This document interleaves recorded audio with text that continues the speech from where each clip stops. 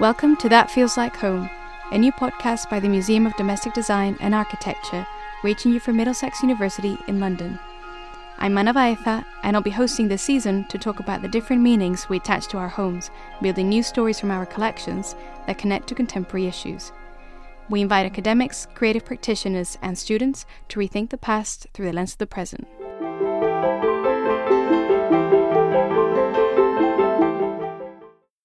And today we're going to be talking about Colindale, which is part of Barnet, and this is where our museum is located in northwest London.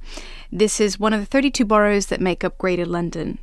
And we're going to be talking about how this area has changed over time, in some cases quite dramatically over the past 20 or so years. Joining us to talk about this is Dr. Magali Perfit, who researches this area. Welcome, Magali. It's a great pleasure to have you here.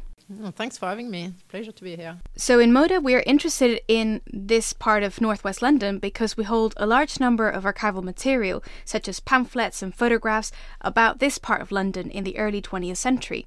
This is not just of historical interest, it also serves as a reference point to think about how this part of London is seeing very fast changes and how this might be having very significant impact on how people live and on their sense of belonging. It might be useful here to give some figures. Barnet's population has seen a steep rise in numbers from figures in 1992 of over 290,000 to 387,000 in 2017. And I'd like to start thinking of the very site of the museum, Beaufort Park in Colindale. This is a multi-phase development. It's built on what was once the Hendon Aerodrome, and indeed some of its streets still take aviation names such as Aerodrome Road or Propeller Way. And one estate agency describes the area in their website in this way, and I quote, they say, "Tree-lined avenues connect leafy squares and grassy courtyards, while the very large central Beaufort Square offers beautifully landscaped parkland for residents to enjoy." The state agency also emphasizes the Mediterranean-style boulevard and the heart of the development. It's cafes, bars, restaurants, and supermarkets. Now, this image of high-rise flats and cafe culture also contrasts with some of the things we'll be talking about today with Magali, which is the suburbs in the 1920s and 30s and the pastoral fantasy of the suburbs at that time. Many Londoners in the 1930s moved from the city to outer London. They were seeking a more rural environment and higher living standards. And these suburbs were attractive because they were near the countryside but still within the reach of shops and work in central London.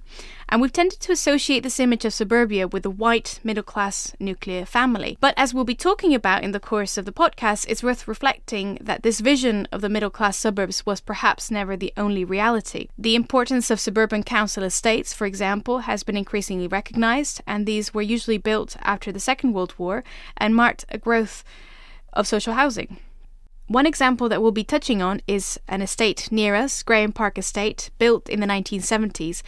And this is a council development that is currently being talked about because of regeneration plans underway, which could substantially affect its residents. So what's the interest of all this? So this connects to the wider theme of suburbanization. This is a word that we'll be mentioning quite a lot in the programme and is quite a difficult word to pronounce, so bear with us if we swallow our words. In the suburbs, recent research suggests that there's a lot of scope to do more studies, and to help us decode this is Magali Perfit.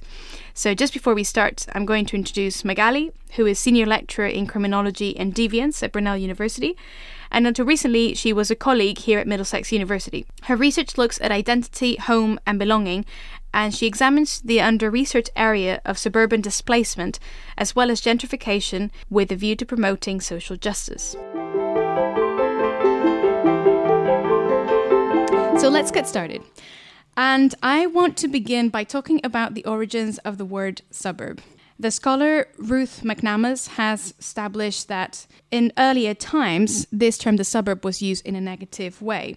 These negative associations probably hark back to the Latin origin of the term, which is composed of the prefix sub, which means under, or close to, up to, towards, and then urbs, which means city. Early suburbs were those parts of urban areas that lay beyond the physical limits of the city, beyond the city walls. They were often places that were considered unpleasant because there were polluting trades, industry, and also it was often the place where those that couldn't afford the privilege of living in the city itself. Now, this negative connotation of the suburbs was rapidly reversed in the early 19th century, with newly emergent middle classes beginning to seek residences that were actually outside the city rather than in the inner cities, and thus being in an environment that was immune to pollution, that was more rural, that was more healthy. So, bearing in mind all of this history of this term, I wanted to ask you, Magali, how do you think these definitions stand today? Yeah, I think we've moved a long way from this definition. But defining what suburbs are or what suburbia means is always tricky, as it is amorphous. It is quite amorphous concepts. So taking your definition, we can of course envisage the suburbs in, first of all, geographical terms as peripheral zones in the city where processes of urbanization have more traditionally followed a centripetal movement of expansion. Yeah, we can imagine that. But from a sociological perspective, we also need to understand suburbs in socioeconomic terms as well as in cultural terms. So as you said, suburbs can stereotypically be seen as the realm of white flight from the 1930s, and we can link that perception to suburban expansion from the suburban villas of the Victorian era through to the interwar period of suburban expansion. However, the demography of the suburbs have changed over the years, especially in London. And I have to, in parentheses, notify that London, to be precise, has never followed quite a strict pattern of centripetal expansion with the suburban areas, strictly speaking, as middle-class areas. Yeah. In fact, in the suburbs, we can see spatial opportunity to expand through council housing in the 60s and 70s, as evident in Colindale. You mentioned the Grant Park estate. Today, we also see a growth in suburban poverty due in part to displacements incurred from gentrification in the inner areas of the city. So it is important to note that the cliche of white middle-class suburbia does not longer hold true, if it ever was, yeah? So the suburbs of London are particularly multicultural, diverse in their ethnic makeup, and ethnic composition. It is, in my opinion, essential to rethink the suburb beyond their mythology and even perceived ideas of their morphology. So the idea of a 2.1 white middle-class heteronormative family living in a detached, semi-detached house is, to some respect, we can still see evidence of that, but we also need to move away from this traditional picture. I think that provides an excellent grounding, and the way you map out the complexity really of understanding the suburbs and all the different kind of iterations that there have been both geographically but also over time. But I guess what I want to do now is to dig a little bit deeper into precisely what you were saying of these cliches of the 1930s interwar suburb, because in Moda we have a large collection of promotional material that relates to the development of the North London suburbs in this period. Amongst these are house brochures by developers. Also, we have posters of building societies, which were financial institutions that help people purchase or improve their homes. But there's one particular brochure of a developer of 1936. It's called George Reed and Company, and I know you've looked at this one in the past. It includes developments in Enfield and Southgate. These are areas not far from where we are now, and they grew extensively in the 1910s. And then we have these brochures which often present these kind of cottage states in, you mentioned morphology before, so quite traditional. But then we also have other brochures, like, for instance, this one that I'm looking at of Be Modern at St. Margaret's for Edgware, which is slightly different in the sense that it tells the reader that this is a house of health, that it invites the sun, and it's situated in surroundings that give pleasure and rest. So we see kind of this appeal to being modern alongside more conservative calls. And I wanted to ask you about this, just to think about, what makes this part of London desirable? What kind of lifestyles can we associate with it, and who had access to it? Yes, I've found your collection absolutely fascinating over the years, and I'll explain a little bit more why in my answer. I'm not sure this part of London was particularly desirable. I think it's just part of suburban expansion, geographically speaking, and we can see this phenomenon at the time in the interwar period taking place across the country, mostly to relieve demographic pressure from the city. So it started from the Victorian era, where it expanded further and further away, although there are differences as time-wise depending on cities. But the way I analyzed it in the past is that mostly it is a sign of modernity. So suburbanization understood within the parameters of suburban modernity, where material improvement is to be linked to social mobility and social aspiration. So the brochures here reveal how the suburbs of the past were appealing to middle-class family with traditional structures, yeah? So appealing to that kind of population and demographics. So for me, because of that connection to social and mobility, and social aspiration, it is quite evident, for instance, in the brochure at Moda, where suburbanization remains in many respects associated with a geography of class, a geography of social aspiration, entrenched in British modernity. Yeah, and you mentioned being modern, and more specifically to the context of the suburbs of the English-speaking world. I guess I want to insist on this particular aspect here, culturally speaking. I always analyze suburban aspiration against Britain's class structures. I just want to give you a quote here by Giles, who argues for a contextual understanding of modernity in Britain in relation to the particularities of its class structure.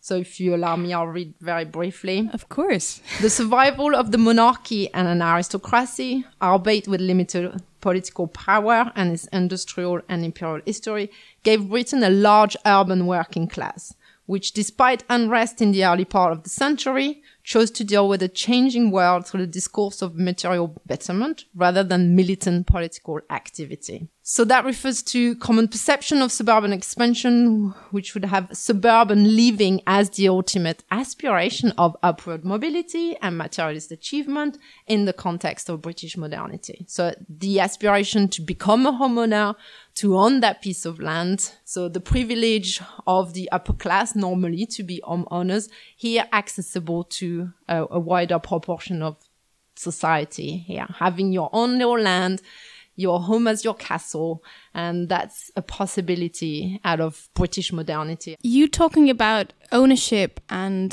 this question of almost how that can be an aesthetic to dissuade people from political action in some respects makes me think of more broadly just the increase of home ownership that is happening in this period from the 1920s. So we had witnessed in 1919, there is the Addison Act, which actually gave local authorities power to build more council housing. But although they wanted to build 500,000 houses within 3 years, as the economy weakened, funding had to be cut. So they could only build just over 200,000. And what that means is that there's an increase in private development from the 1920s.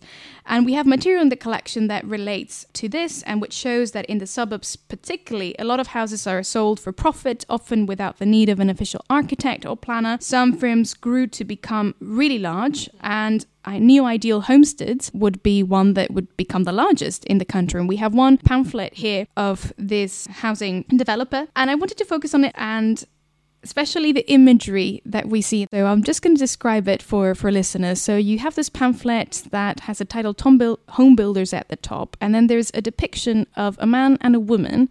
The man is holding the woman and they seem to be wearing 16th century clothing. And in the background, you can just about see these images of ships that also look of that period. And, they've just come from the sea into some new land. And this is interesting because it seems as if this is some kind of new frontier, but actually we're looking at Neo Ideal Homesteads, a pamphlet to acquire new houses. So what do you make of this imagery? What kind of rhetoric is in it? And do we see connections to this today as well with new developments? I think I like the fact that you call it new frontiers. I think at the time we saw suburban expansion taking place on the outer periphery of the city. So we could see them moving into those new lands, which were just rural areas that was gradually being purchased by the city. So it's a fascinating image to look at of those two pioneers with this very strong man looking after after his wife. So I suspect, again, we have a very heteronormative image of a couple moving into an area. We can see that the image that came into popular culture of aspiring to move to those suburbs to provide safety, but again, moving into virgin lands that could be populated. I wouldn't want to say colonized because this is not what it is, but it's about taking ownership of that particular area. There's a long history of urban social policy really encouraging home ownership. So throughout the years, through suburban expansion and later with the right to buy. So there's always been a long insistence compared to other countries in Europe on home ownership in the UK. Often because it's also a form of capital investments and investments into the future. But what I find interesting here is also a perpetuation in the way and looking at more recent brochures from the developers of the new estates in London. It's the way they are trying to attract new residents in the recent developments, by which I mean the way they're trying to attract new people in an area that is supposed to be designed and fashioned in their image and reflect their aspiration and lifestyle. So they have in mind that they want to attract a certain type of population to come in and populate new developments. So that's interesting. I think if we were to compare the image, we still have images of couples moving in. There's one image as we arrive in Colindale on one of the hoardings or one of the posters where you have a couple on a bench, I think. And the statement is, "You've arrived." So I think there's a nice echo from there. You've arrived. You've arrived physically where you should live, but you arrived also. I suspect the message is you've arrived socioeconomically as well by moving in. So I think that you can see some similarities. Obviously now we see that expansion being vertical, and we're going to talk more about suburbanization looks like nowadays in London in particular, because instead of being horizontal, being that centripetal movement of expansion is now going upward with high-rise buildings of flatted suburbs. So there's a difference, though, in the way they're trying to attract, or the type of people they're trying to attract. I think they are trying to attract young professionals nowadays, young couples, although I think the reality is slightly different. I don't think necessarily the people who are moving into the new developments are fitting with that image that they are trying to portray. So that's something to be problematized. But we can see parallels, we can see stark differences, and I think that's what's fascinating about using the collection to make sense of the suburbs of today by looking at the suburbs of the past. And I wanted to touch on one aspect of that, which concerns the way in which public space has been thought about. And we were talking about the ways in which communal facilities were part of some of these developments earlier, whereas now in the new brochures, they're slightly different. In the George Rees and Sons brochure, where there's clear mention of what's attractive about the area and by purchasing one of their homes in the area. And there's definitely mentions of public parks and golf course and I believe leisure centers, public schools, as in state schools in this case, theater, cinema. So we see here how the suburbs are developed to still be quite, of course there is the domain of the private within the home and the privatization of home ownership, but still the way it's being sold is still as quite a public space. And when we compare these particular brochure by George Reed by current developments brochures of around Colindale, there's different features that are put forward. So instead of state schools, there are mentions of private schools and the close universities nearby. If we look at entertainment and leisure, that's quite significant of the privatization of living and lifestyles. So you won't have a public park anymore. The park is gated. I don't know who has the key to that park, but it has CCTV. It's clearly only to be used by the residents. And I suspect it's to be used by private residents, not the ones on social housing. So there are different doors as well, depending if you're on social housing or if you are either privately renting or a homeowner. So there's, quite a withdrawal within the public sphere. It's a private land. It's a private land. The streets are private. There's private security. There's evidence of surveillance and CCTV everywhere. So space is quite controlled and privatized. So these are some of the contrasts I think we can make here and questions who they are trying to attract in these particular areas and how it's being used as a space. I wanted to dwell a bit on this issue of who's living in the suburbs and who was living in the suburbs in the past. And just to talk about an aspect that is important as part of the suburban experience in the 1930s, and is the way in which this was quite a gendered experience. And we have one pamphlet here that is called The Bride's Home. It was published by the Woman's Journal for Moral Builders. And it's quite interesting, just the title itself, I think, is quite revealing, The Bride's Home. The pamphlet says, and I'll quote, "Happy indeed will be the bride who starts on life's greatest adventure in this thrilling house for the many labor-saving improvements that her home can be run efficiently and without too much hard work." So I wonder if you had some thoughts about this gendered aspect of the representation of states in the 1930s versus the reality, but also how does this link to today? Is this substantially different? Do we still need to take gender as one of the important dimensions alongside class and ethnicity that you've already mentioned? I think to some degree it's impossible to study homemaking without having a gendered perspective. Of course, we will see some changes, but it's an important aspect. And when I was looking at the pamphlet and at the brochures, actually, I think it comes up in a number of brochures and advised about how women have to maintain their suburban home as well as decorate them. It's just this insistence on feminine domesticity that is put forward as a marketing argument. So again, we have echoes of Victorian ideals of the family, of the nuclear family, the heteronormative family, of course, where the wife is the guardian angel of the home and the husband goes out to work. It always reminds me when I engage with gender and suburbia of the work of Betty Friedan on the feminine mystic, because that's where she based a criticism of an ideology of femininity based on woman domestic confinement, in our case in American suburbs. So this golden cage of domesticity, which, you know, pertains quite a lot to a post-war era. I think, a number of changes have, however, taken place, but I think we still always must question issues around homemaking within a gendered perspective. And what's interesting, you mentioned taste. And taste is intimately related to class. And here, always at the intersection of gender and the notion of class, when women are imbued with the responsibility to make a home and keep a home against the best possible taste, which is really interesting, against this hegemonic script of what good taste in these middle class homes must be. But I think moving beyond that, the suburbs have always been a lot more heterogeneous than they appeared on the brochures or in the magazines, both in the kind of role and place of the woman, as well as in more recently ethnic diversification. But I think it's always been more heterogeneous. Yeah, exactly. And I think really what we see in the collection here is that myth of the suburb as the white, middle class, generally conservative, inward-looking family. Yes. And that's a reality that is presented to us by this promotional literature. But we can see it elsewhere too, right? And I'm thinking especially of popular culture. You have an interest in this from a sociological perspective and have done research.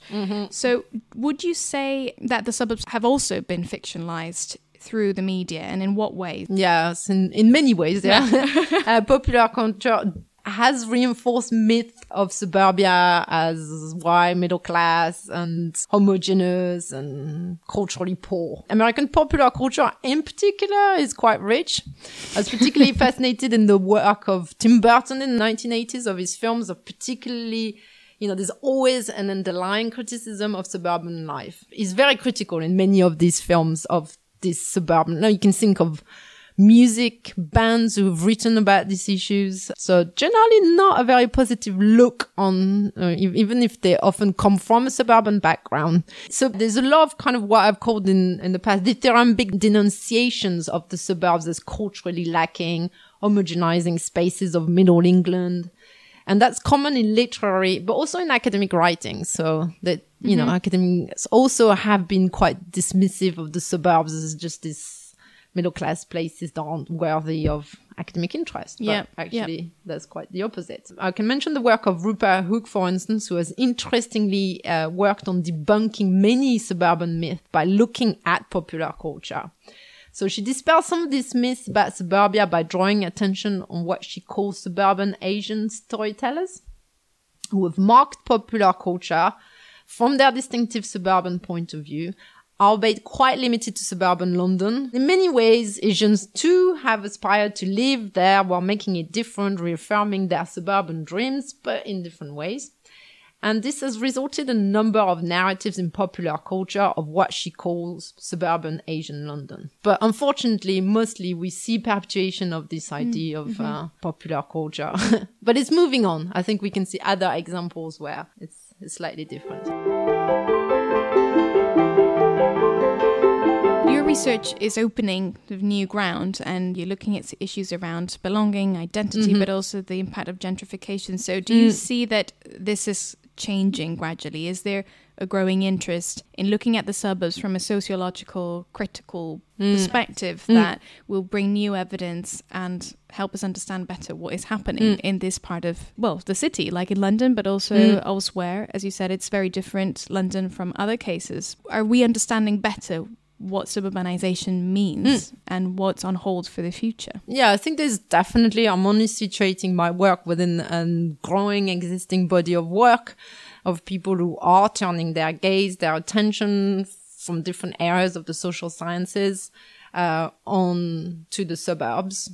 Definitely, it's about what kind of realization or impact this will have in the future. Because at the moment, what I can see that obviously requires further investigation is that they seem to be providing a spatial fix because they still provide enough land for further expansion to kind of target a housing crisis that's affecting London at the moment. And that can be problematic because this can be quite a quick fix. And there are a number of issues around infrastructures that aren't being changed. There is no investment in improving transport, education, health services within the suburbs to reflect the amount of people that are going to arrive or are arriving and moving into those new developments.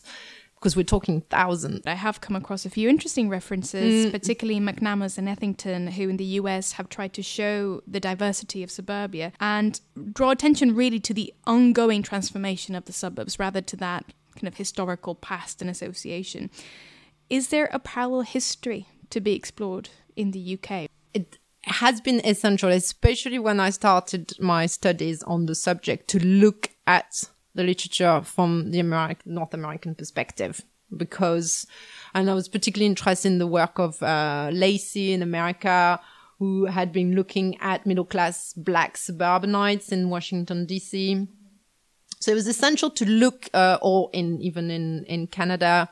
So it was essential to see what had been done, I guess, been done earlier, to some extent in North American context on different people moving to suburbia. So that was essential to ground my work. Also because suburbs are a global phenomena. And I've mentioned the fact that we can talk about social, culturally speaking, these notions of suburbia tend to apply to English-speaking world cities. But we see them developing in cities around the global south as well. So there's a global interest around suburbs where there still remain ways to relieve demographic pressure, but often still associated with removing yourself from more chaotic inner urban areas. So we see that in cities across Asia, for instance, where you have new suburban developments tend to be gated. So that's interesting to see that is also beyond the kind of Anglo-American literature on the issue, which is growing. It's also thinking about the global south and how suburbs are developing there too.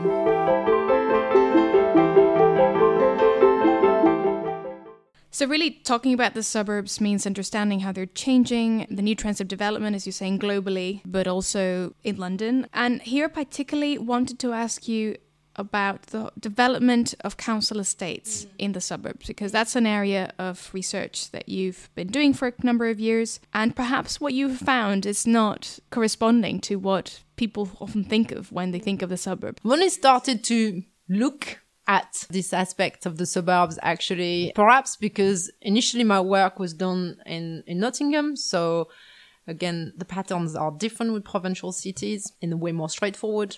in terms of what's defined as suburban neighborhood. But with suburban boroughs in London are very diverse. They often have pockets of poverty, juxtaposing areas that are highly desirable. So these contrasts need to be notified. So this is by arriving in London and notably doing field work with my students that the contrast between some of those pockets became more apparent. And notably when we look at Colindale, we see those new high-rise flats that are marketed as to be luxury, appealing to that kind of market. And we cross the road and we have Grant Park Estate, for instance, which is one of the largest council estates, probably the largest council estates in Barnet. And there's a real contrast that's neglected and in limbo at present, waiting to be regenerated. But regenerated against what conditions? That's the question. It reminds me of an article that I came across recently, written by Loretta Lees and Philip Hubbard. And in this article, they discuss issues around displacement and particularly the tensions that can happen between existential and embodied meanings of displacement, so being removed from a place that you call home, and legal definitions of displacement, so the removal of a right to a property. But in this article, what they also discuss is this right to community, which is to say that there are legal arguments that residents can make when they're threatened by displacement to assert the right to stay put. And I wonder if this has some bearing on the work that you're doing about the Graham Park Estate with the changes in the suburbs and with the neglect of certain areas that then are regenerated, how residents might have the capacity to stay put, or what's going to happen after these areas are being regenerated. I think for me, it's more related to the work I'm doing in Harrow, for instance, whereby I see the Lees and Hubbard's article is really interesting because it's offering a different perspective on the legal framework that would work in favor of council estate residents, which, you know, often they have a battle on their hands to keep their rights to housing. But there are forms of activisms, there are ways in which they organize themselves across London. There are many examples whereby residents get together to affirm their rights and their rights to, in the case where redevelopment is happening, regeneration is happening, to fight for what we call tenure blind redevelopment. So that whether or not you're on social housing, you access the same kind of facilities, that the development doesn't make a distinction between the private tenant and the tenants on social housing. Also, residents, they want a better place to live in. So they're not necessarily against their area to be rebuilt and regenerated in better conditions, but they want it so that it's fair as well, so that they also benefit from the same facilities and that there's no, if you like, physical divide between private and social housing tenants. And that's important. We're talking about the suburbs, but is it happening also in inner city areas? And with that, I guess my broader question is, do we need to see these two as more connected? Is there a false binary here between the suburbs and the urban? They seem to be very connected to me and seem to have been very connected historically. But sometimes they're seen as there is this divide as well. So we really need to think beyond this dichotomy. I think it's impossible to think the urban as being, I mean, there's still this relationship, you know, we talked about the connection to public transport because there's still this kind of inward direction. That's fair. But there's a lot of things that are happening in inner boroughs in London that have an impact on the suburbs and vice versa. You talked about displacements. We can talk about displacements from people on council estates that have happened. We can talk about the West Hendon estate, which has been in the news to have contributed to the displacements to a number of its tenants. But it's also the fact that we look at the marketing. We talked about some of the current brochures trying to track certain population. I'm not sure they're necessarily attracting the young professionals that they want to attract, because I think, and that will need to be proved by further empirical research, I think there are also a number of people who are moving into those new estates that could not afford to live in the boroughs that have seen a surge in their house prices because of regeneration taking place there. So there is a movement, and there's a kind of a pressure cooker happening in London that creates waves of displacement, and it's quite complex in that respect. So I think, we need to always move beyond a dichotomy. It's definitely the two are in dialogues and the impacts of what's happening in one area or one particular area would have consequences elsewhere. And you yourself live in the suburbs, right? How would you say this experience has informed your research? Have you been engaged in any autoethnographic research? Have you always lived in the suburbs, or what's your more personal relationship to the suburbs? It's interesting that you asked this question. I mean, I grew up in a suburb in France, and not one of the suburbs that have negative connotations, but one of the residential suburbs of a suburban town of a large city. So it's quite dormitory, it's very heteronormative, family houses. So, and quite boring. So my dream was always to, I went to high school in the city center, and I aspired to live in the city center. So when I moved to the UK, I mostly always lived in Nottingham or Newcastle in the inner city area. Also because this is where I could afford it. When I moved to London, I moved to a suburb because it was more affordable than in the other inner boroughs. So there was a question of affordability in the suburbs. I didn't move into a residential leafy suburb. I moved into Harrow, but not in the most desirable of neighborhood of Harrow. Trying to get involved in the various discussions that are taking place around the regeneration of different neighborhoods in Harrow. I take part also in the residents regeneration panel, trying to oversee the plans of regeneration and work in discussions with the council around those plans. So it's an interesting insight into the process of regenerations and what they're able to do and not able to do, because they have to respond to the pressure from the Mayor of London to build more housing, more affordable housing. It's needed. There's demographic pressure here. But on the other hand, they're also extremely reliant, especially in times of austerity, with doing those developments with the help of the private sector, which again will pose some issues when it comes to the right to the community, right to the city, because the interest of the private sector is definitely different to the interest of public good and housing as public good. The suburbs have offered this kind of spatial opportunity to expand, but they've mostly expanded upward. So I can think of Wembley, I can think of Colindale as particularly spectacular examples of those vertical expansions where you have, like I said, thousands and thousands of new homes. But the only way for those new homes to exist within existing land or using brownfield sites, whatever, is still to go upwards. So we have now high-rise flats. In the past, there used to be negative connotations with a high-rise living in the UK because of the association with council estates. Yeah. And there's nothing inherently wrong with growing vertically to elevate, if you like, demographic pressure and housing shortage. That's fine. Many cities in Asia have responded to that by going upwards.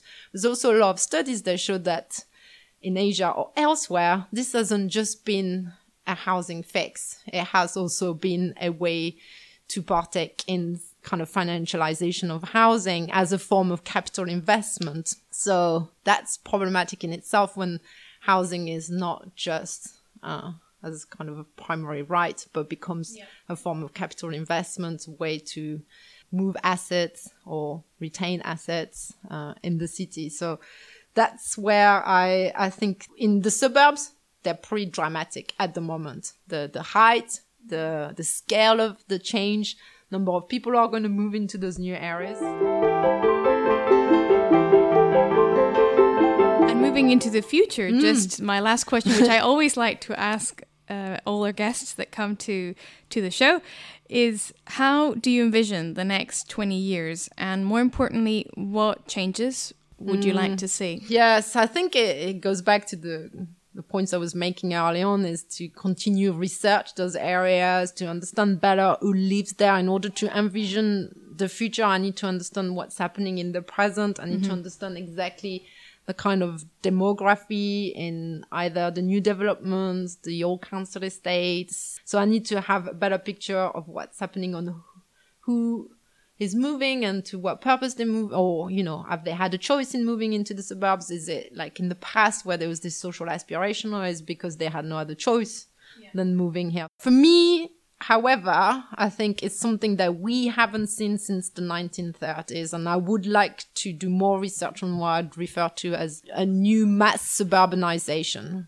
So again, we have thousands of homes being built every year with little actually in terms of investments in public infrastructures. So I want to see that relationship. And I think looking at it, this might be problematic if local authorities are not acting fast in relation to developing the public infrastructures that are needed. Because yes, those domestic fortresses are providing their residents with gyms and saunas and private parks, but there needs to be more about what other kind of structures are in place to provide health, education, and primarily, and transport, of course, yeah.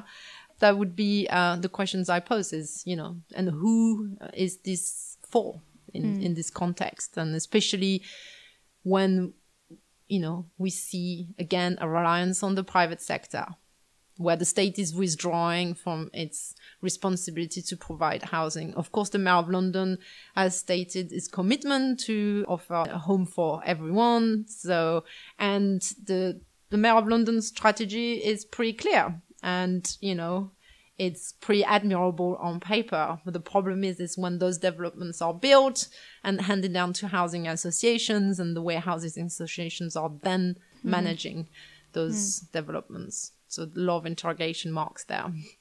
Yeah, lots of questions that we'll keep asking. Not always Hopefully, with easy answers. But thank you. It's been a brilliant conversation. No, and I think we've really cast also an interesting and more contemporary light on the collection at MODA and just understanding the differences. So thanks very much, Magali. No, thank you. And, I really encourage people to come and see what's happening at MODA. I tend to say that a lot and introduce my students to the collection of use it for teaching purposes as well as research purposes. And it's been a real insight, especially for my students, to understand, grasp better the concept of suburbia and the suburbs, and looking at the archives, comparing it to the current changes. So I think this is a real insight, fascinating, and not just for suburban geeks. Right, so you have all heard Magali, so you all have to come down now to MODA. Thank you very much, Magali. Thank you. Goodbye. Bye-bye.